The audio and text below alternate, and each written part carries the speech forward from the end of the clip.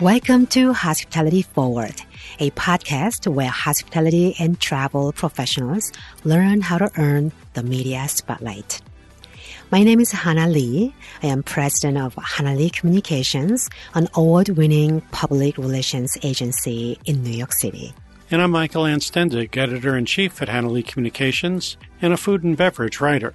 As a journalist myself and Hannah as a PR professional, we understand the power of media coverage and its impact on someone's career and business. That's why we launched our podcast to help our industry rebuild and rebound by interviewing top journalists who share their insights and tips for gaining the media's attention.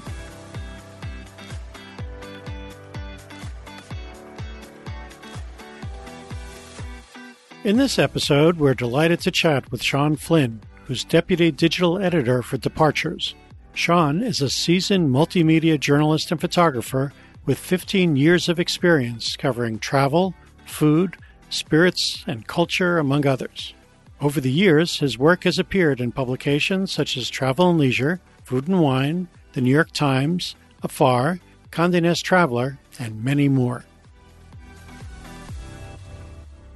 Hi, Sean. Welcome to the show. So wonderful to have you on. Thanks so much for having me. I appreciate it. Absolutely. It's our pleasure. So, Sean, why don't you tell us about Departures and what sets it apart from other travel publications? For sure. I've been in the industry for probably about 15 years, writing for a bunch of different travel publications. And, when I came on to Departures about 3 years ago, what made me like it so much is that it's so unique. It's unique because we get to tell stories that a lot of other brands are not going to tell. We're much more niche. You have larger publications that kind of cover anything and everything travel. But for us, we really focus on luxury travel, but then also super unique experiences, things that you won't be able to find really anywhere else. And on top of all that, we also cover a lot of lifestyle things. So we do wine and spirits, we do food, we do architecture and real estate. So we kind of cover the whole breadth of everything lifestyle. So you have a very interesting title. You're deputy digital editor. Yeah. So what exactly does that mean? What does that entail? So on a day-to-day basis, I kind of do a little bit of everything. We publish about 10 stories on the digital side every day. I top edit all those stories. I work with my freelancers, which probably about 30 or 40 on a regular basis. I help my writers kind of create ideas or tweak their stories a little bit. I then also do a lot of the long-term editorial planning. I do a lot of the budgeting. So it's kind of a little bit of everything. So you've been in digital journalism for most of your career. How does digital journalism differ from traditional print journalism? And also, what got you into digital? Yes. So for me, I actually started out in print. About 15 years ago, I was writing for the Buffalo News covering restaurant openings. And print will always have a very special place in my heart, as I think many journalists will feel the same way. But I think when it comes to digital journalism, there's so many opportunities that you just can't get out of print journalism. You can tell stories so many different ways, whether that's audio or video or through, immersive kind of plugins that you have on your site. But then there's also kind of the social media side. So you just have much more of an opportunity to kind of engage with your readers on a daily basis. And that's something that I really value. So with the pandemic, how has your coverage of travel changed? And what do you think the future looks like for travel writing overall when, we've been prevented from traveling essentially? Yeah, so it was very interesting. I wouldn't say overnight we had to change our editorial plan, but in a short period, we kind of had to reevaluate all the stories that we had on the deck. And that was stories going out for a couple of months. So on a very short timeline, we had to kind of rethink of what is Departures going to be. So we thought, people who like to travel, they love to experience travel, even if they can't get on a plane. So how are they going to experience travel at home? And I think that that's really what kind of led to the boom of people making cocktails at home, people cooking more at home. So we started focusing on a lot of wine and spirits, food, home and decor. And for us, it really exploded.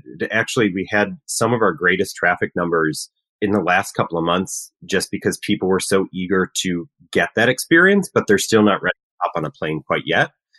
I think in terms of how travel journalism will change, I'm curious myself, honestly, because I think that in the immediate future, I think that as people get vaccinated, as people are ready to travel, as people are ready to travel safely, as people should, I'm not sure if people are going to jump into international trips quite yet. I think that domestic travel is really going to skyrocket as it kind of has over the last few months.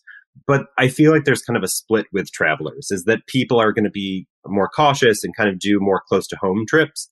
But then there's people who, once they're vaccinated, are going to be like, let's go anywhere. I'm ready to go on this trip. I'm ready to hop on a plane for 20 hours and go to Singapore or Australia or wherever.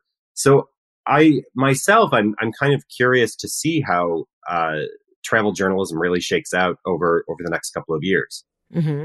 I think definitely domestic travel is going to be big in the coming months, definitely. Yeah, people are going to take baby steps before they go long haul, no doubt. Yes, yes. It's funny. I talked to a couple of friends of mine who are avid travelers, and it is split down the middle. Even for people who are regular travelers, they are just not ready to get on a plane quite yet or get on a long haul flight. But then some people are just, totally ready. They've been stuck at home for almost a year or over a year at this point, and they just want to go wherever they can and soak it up.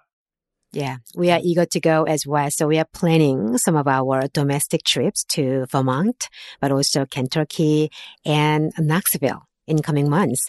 And then we're going to plan to fly to Mexico and a few other places. So that's amazing. Yeah, domestic first and then international. That's our plan. Yes. So at Departures, you work with a lot of freelance writers, and we know some of them, and they're all very nice. So other than being very nice, what is the criteria for choosing them?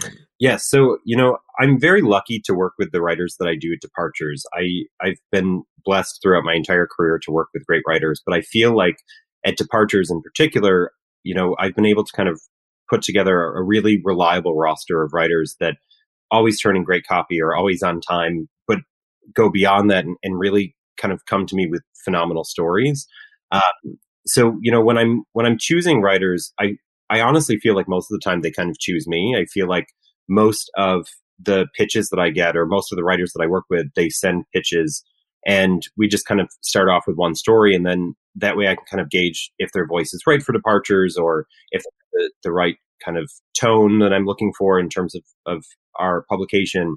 But over the last 3 years, we've worked with a lot of phenomenal writers. Jonah Flicker, who is on, I believe, your season. We love Jonah. Yes. Yeah. He writes for me and covers a lot of wine and spirits, and Tyler Zielinski is also a great spirits writer. Then I have a lot of phenomenal travel writers too. Laura Itzkowitz is somebody who also, I believe, was on your podcast, and just so many different writers.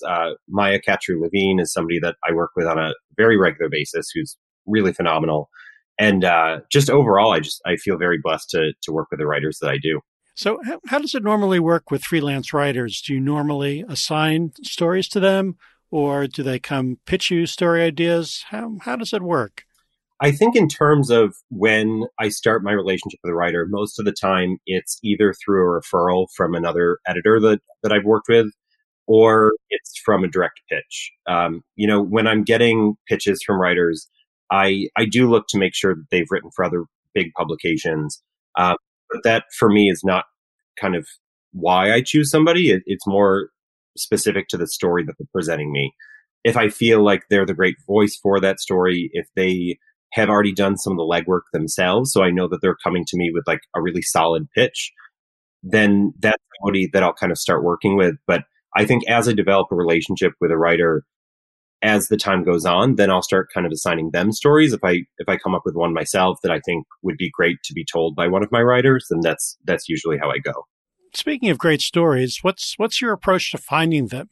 Are there any specific places you go to for inspiration? What's your secret magic here? Other than going to bars and restaurants. Yeah, that's a part of it too.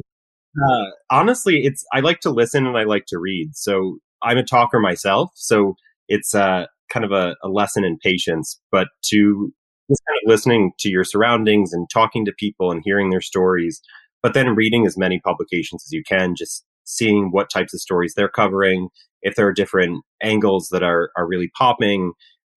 We also dive into analytics pretty heavily. And that kind of directs us to see what topics people are most focused on. And I can say at the beginning of the pandemic, we started seeing that home cocktails were going through the roof. I mean, people were so interested to learn because they wanted to go to their favorite bar or their favorite hotel or whatnot, but they couldn't. So they wanted to be able to do that at home. And that's kind of one area that we took, and we can thank, the analytics for it to kind of point us in that direction. Speaking of analytic, how do you use the social media for your story? Yeah. So, I feel like there's kind of a two-pronged approach there. When I'm looking myself to cultivate sources or reach out to people for different angles or whatnot, I can use my personal social media, usually Instagram. That's the one that I'm most on. But I try to reach out to people that way, see what's popping, what's interesting, what's new. But then from more of like a brand perspective, we use social media at Departures in, I think, a pretty unique way. Being a travel publication, it would be really easy to just kind of throw up a beautiful photo and write a short caption and call it a day. But we specifically use our Instagram account to kind of highlight almost mini stories. So if there's a new hotel opening, a new restaurant opening, we'll obviously include a beautiful photo, but also a short caption about, what's unique about it, maybe a quick quote or something. So kind of like a mini news story. And then additionally to that, we, being a travel brand, get to use a lot of the more live or video components to it to highlight beautiful destinations or hotels or restaurants, bars and whatnot. And we've recently kicked off a series on Departures that is also going to be living on Travel and Leisure as well. That's called Sipping With. And it's an Instagram series that we're doing where we meet with a bartender and they run through some of their favorite cocktails, how to make them at home, how can you supplement some ingredients. And that's been really successful. We've been really happy with that so far. That sounds like a great way to connect with the consumers and readers and through the top bartenders in the country. Yes. Love that idea. So now let's talk about another passion of yours, photography. Yes. And, we noticed that through your, social media channels that you took so many beautiful photos of your travel. Thank you. So, do you have any advice for travel photographers, who are hoping to be featured in travel media outlets? Yeah. I mean, honestly, for me, I'm lucky enough to travel a lot, not right now, but generally speaking for my job. So I'm not really big on souvenirs for the most part. So when I go, I usually bring my camera and I take photos. That's kind of my souvenir. And because I usually pack very light, I don't have much room for souvenirs. So, they're kind of a great way to go. But for somebody who's, passionate about photography or wants to get into photography, honestly, the only advice that I have is to just get out and shoot as much as possible. You're not going to get better unless you practice. And I can tell you that when I first started, I was really bad and I continued to be bad for a while, but I loved it. So I think that, go out, take photos of everything and anything. It helps you kind of figure out what your eye is, what your approach is, what you're really passionate about shooting, whether it's people or destinations or profiles or whatever. That's the best way to do it, is just to get out and do it. But do you prefer them to send you an album of the photos that they capture from their trips, or do you want them to send only one photo that can really exemplify their work? So a lot of the writers that I work with do take photos on their own. And what they'll do is when they send me the pitch, they'll kind of clarify that, I can shoot my own photography. So when I commission a story, it's kind of off the bat. That's the way that I know. So we'll usually commission photos with a written story. And we've got some really great people that can do that. So they usually will send over like a WeTransfer file of all of the images after I've commissioned it. But I think, on the other side, to kind of just get involved with general travel journalism or photography is to get involved with social media. I think Instagram is the best way to do that. If you're taking great photos on your travels and let's say you haven't really broken into the space yet, I think trying to engage with certain brands, particularly in this case, Departures, please, would be really great for people to kind of like tag us in their posts or comment or just kind of engage with us. That's the best way to kind of get on our radar. Great idea. Tagging strategy. That's very important. Yes. Looking at the technology side, do you think iPhone photography is really democratizing photojournalism in the travel space? Do you think people, can submit iPhone photos now? Where do you think that stands? I think there's a space for it. I think for stories that we publish on our site, we do still try to stick with photos that are shot on a DSLR. You generally get just a clearer shot, and I'm personally a little bit biased to it because that's how I started shooting. But I think when it comes to social media being another outlet for us to tell stories, I think that's a really great space to do it. A lot of the series that we shoot, for instance, Sipping With, we shoot a lot of that on an iPhone, honestly, because we're going into a restaurant or a bar, and there's not a lot of space, frankly, to set up all this equipment. So you have this tiny little window, and an iPhone does a really good job, and you can hook up some equipment to it, and it's great. Absolutely. And I have iPhone 12, and the photo quality is incredible. It puts the 10 to shame. Yeah, I agree. So now let's talk about pitching. Yes. So for 2021, looking ahead, what type of topics do you think, including yourself, travel writers will be focusing on? So obviously the last year has been incredibly hard for the hospitality industry. There's so many people that rely on the industry for their livelihood. And from an editor's perspective, I really want to know about people's personal stories. I want to know about how they've been able to really transform the space, or what have they learned over the last couple of months that they can implement long term. I think from a more basic perspective, what we had talked about is whether or not people will be ready to hop on a long flight to go to an international destination. So is domestic travel going to be really popping over the next couple of months? Or are people going to be ready to hop on, take that bucket list trip that they've been planning for so long and just go and do it because they don't know when they'll be able to do it again. I think that's really kind of, what I expect for the next couple of months. When you feel safe traveling again, where will you go to first and why? So I actually am fully vaccinated, and I'm actually flying to Mexico for work for about 2.5 days, which I'm very excited about. Good for you. Oh, so jealous. Yes, I'm excited to be in a warm place. So I'll be in Puerto Vallarta, staying at the one and only Mandarina for a few days.